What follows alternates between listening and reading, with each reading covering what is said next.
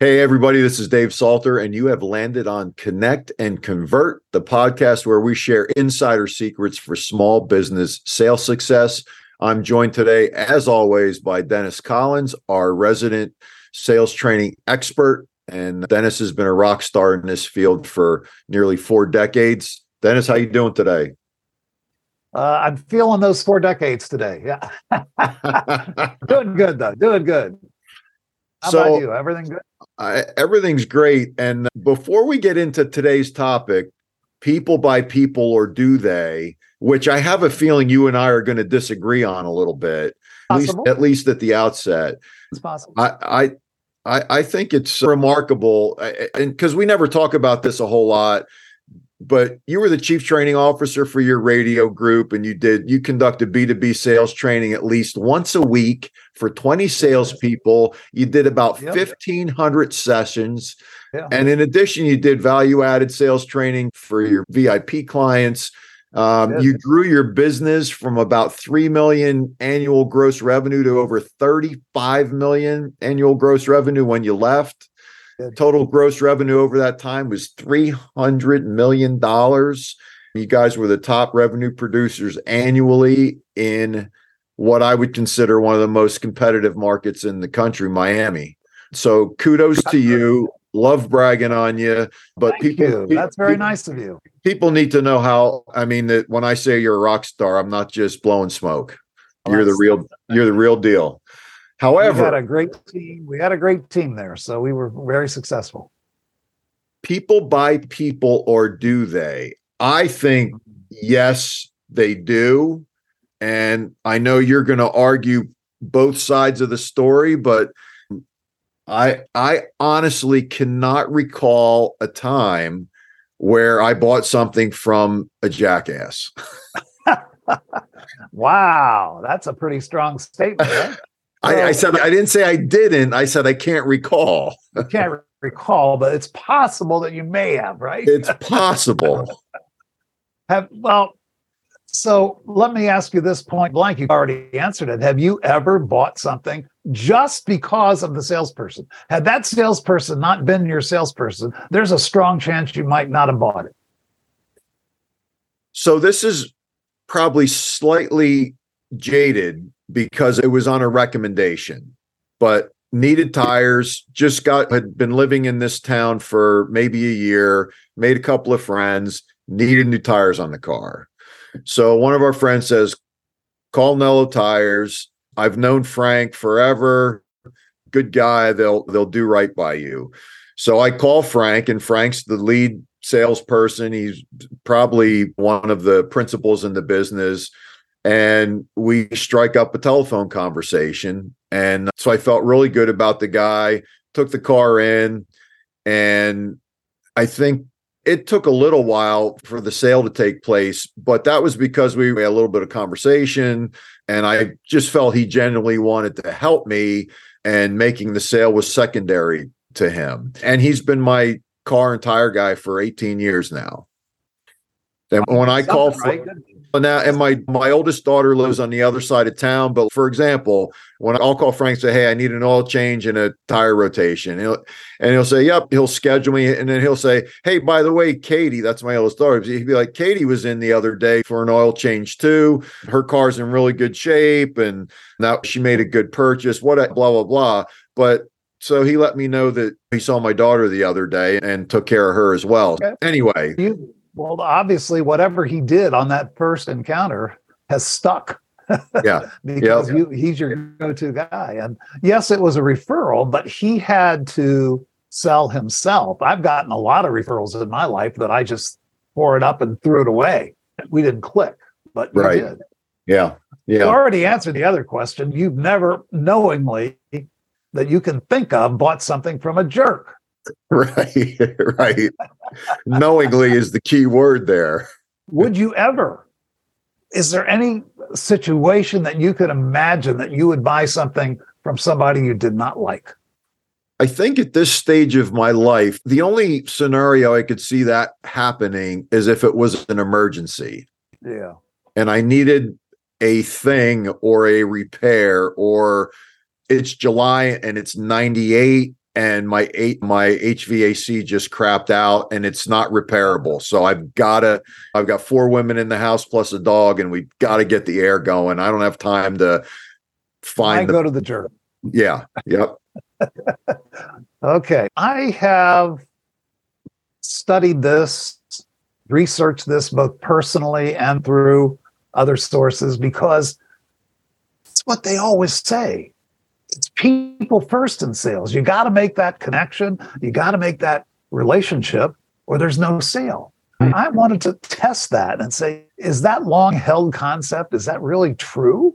So I've done some homework on it. So is it value and product first, or is it people first? That's where the research led me. I would agree with you. I would agree with you, though, on the value proposition. Absolutely. I think if a person tries to establish a relationship, and you and I are both at our stage of life where we can tell, can this person do what we need them to do or provide what we need them to provide? And I think I've had encounters where I've said, you know what, you're a really nice guy or gal, but I think I got to look elsewhere. Yeah.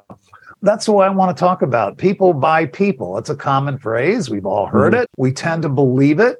It refers to the idea that customers are more likely to buy from people they like and trust. That happens to be scientifically true. Okay. But in other words, building a strong relationship with a customer can be just as important as the product or service being sold. That's the view of many practitioners in sales. Customers prioritize the value and product they receive over the person or brand selling it. That's the opposite. Which is it? Is it the people first, or is it the brand and product first?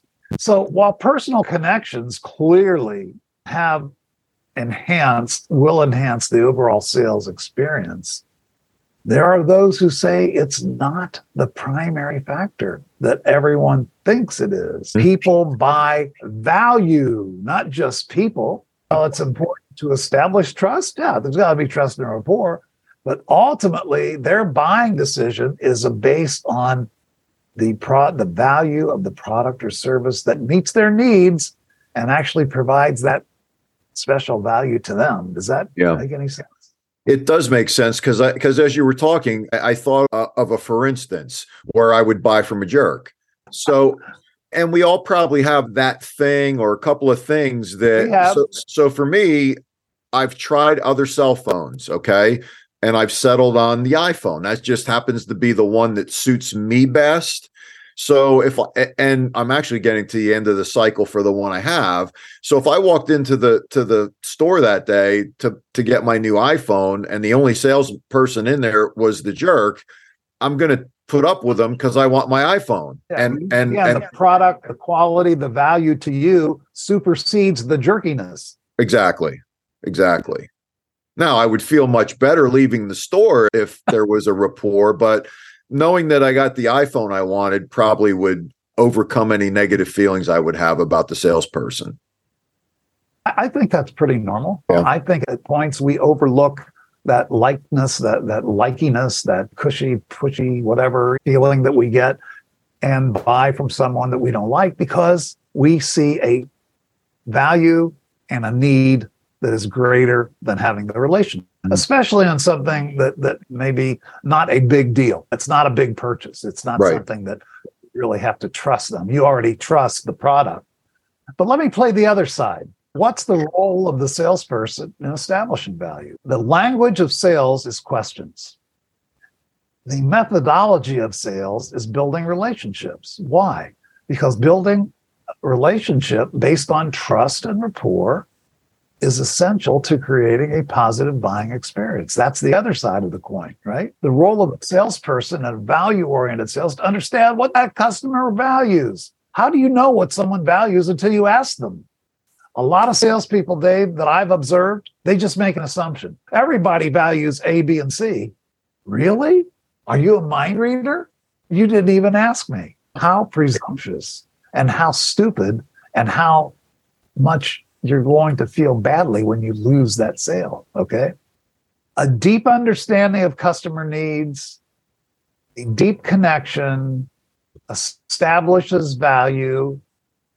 The salesperson can create then a compelling case for why they can meet the needs of the prospect. Those are the two sides of the coin.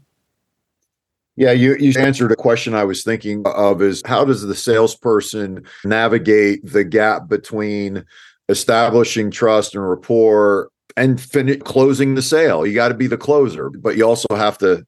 So how do you play both sides of that? That's a pretty tough question. Sure. To understand how much someone trusts you. You know what? I wish I could give you three. There are some things that we're going to do on a future podcast. I'm not going to spill the beans here, but there are ways you can know if somebody trusts you. Do they, in the principles of influence, which we're going to talk a lot about in future podcasts, we all say it's important that you like your customer, right? You like your customer. You know what's more important according to the science and research? It's more important that the customer likes you.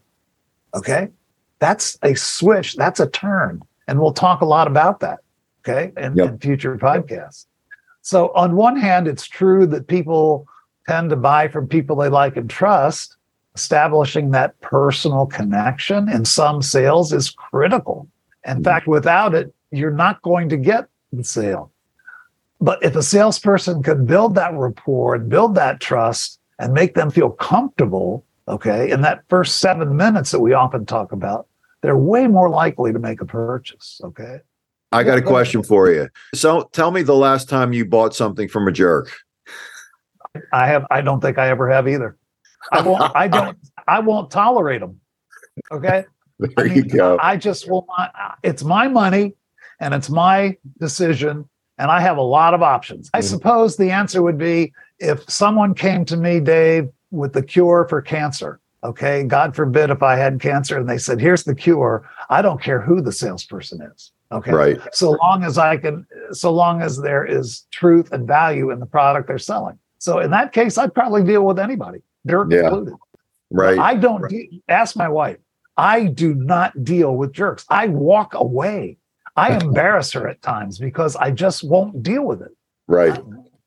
I shouldn't be that way, should I? But that's all right because you set me up for my next question. So tell me how liking or likability opens the door to uncovering what the customer values and needs. Okay. Again, it goes back to one of the 7 principles of influence, and that is the principle of liking. We like to do business with people who are like us, who are similar to us, who share our traits, who act like us, their social style is like us. We like that. That's how we're most comfortable. But what do you do next? Let's say liking opens the door. Okay. That's the key. That opens the door. But there's a couple other questions your customers are asking. Unconsciously, they're not stating them. But, hey, I like you, but you aren't listening to me. Mm-hmm. You're not hearing me. I'm speaking, and you're off in Never Never Land. Yeah, I like you, but you didn't really understand and diagnose my problem. I'm not going to do business just because I like you. You need to understand my problem. You aren't offering me something of value, something that I value. You're offering me something that you value or your company values, not that I value. So yeah, I like you, but we're not going to do business because you haven't hit my value trigger. Right, right. I like you, Dave, but I can't trust you. I can't trust you to do this job or this service. I'm not sure you're capable. So liking may get you in the door, but what do you do after the door is open? Sure. So I'm not sure if since we both have never bought from a jerk or can't or don't knowingly recall doing so. So it strikes me that the key here is there's got to be a balance between likability and establishing value for your service or product. So there's got to be some balance between those two things.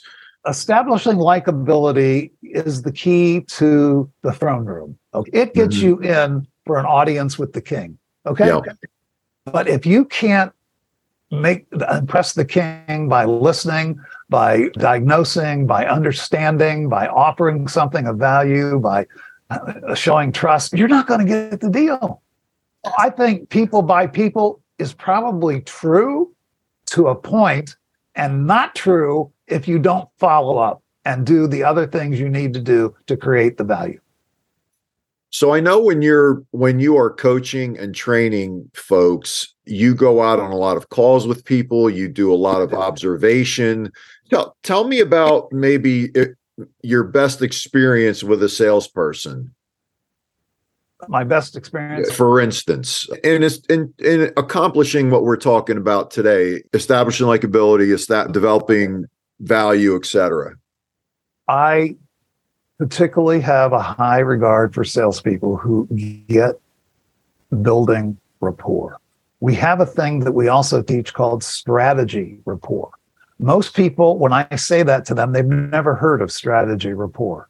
It's a tangent off of the concept of rapport. It still requires empathy. It requires understanding another person's point of view, another person's process, but it's called strategy rapport because you're unveiling the strategy that they're going to use to make that particular purchase. So I love a salesperson who starts with that, who starts with what we call a sales call agenda. Here's what we're going to do today, Dave. There are 5 things on my list, A, B, C, D, E. Does that capture everything for you? Would you like to add anything? Okay, you add 6th one. So those are the 6 things we're going to do today. Does that sound fair to you? I like a salesperson who sets the table, who sets the agenda. I like a salesperson who involves himself in, if not actual rapport, strategy rapport. So I think what we've come to the conclusion of is that you can be both likable and create value. You can do both, but you got to have. It's not necessarily done every time. That is correct. We still have a lot of salespeople out there that you nor I would buy from, but that's okay. That's a discussion. That's a discussion for another time. So, Dennis, thanks for your wisdom and insight. I appreciate it. Folks, that's a wrap on another edition of Connect and Convert, the podcast that lets you behind the curtain with insider strategies for small business sales success. This is Dave Salter with Dennis Collins, and we'll see you next time.